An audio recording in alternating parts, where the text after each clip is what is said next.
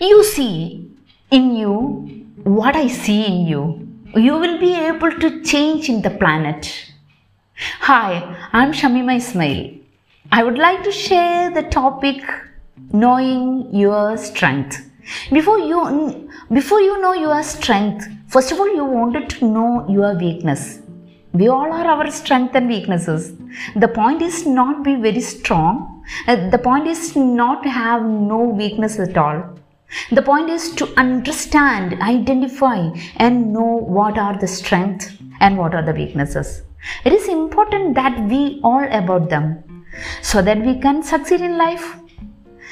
Here how it is important to know what is your strength are, what your weaknesses are, because you can tap both the column to move ahead in your life, putting more weight on strength side and reduce weaknesses.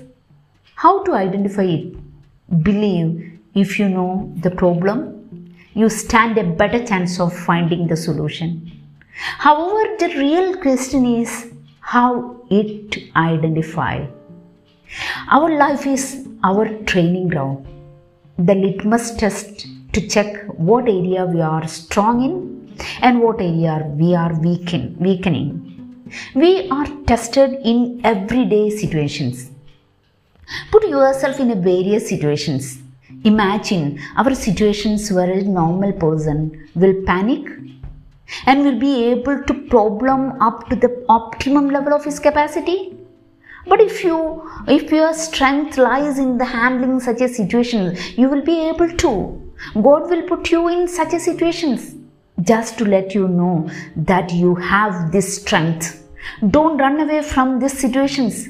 If you have the strength required to face the situations, you have it. If no, you know that you have a weakness. You need to overcome that weakness on your strength and inspire others. It will lead you a succeeded person. Dears, I would like to stop my short presentation here. Thank you all. Thank you very much. Take care.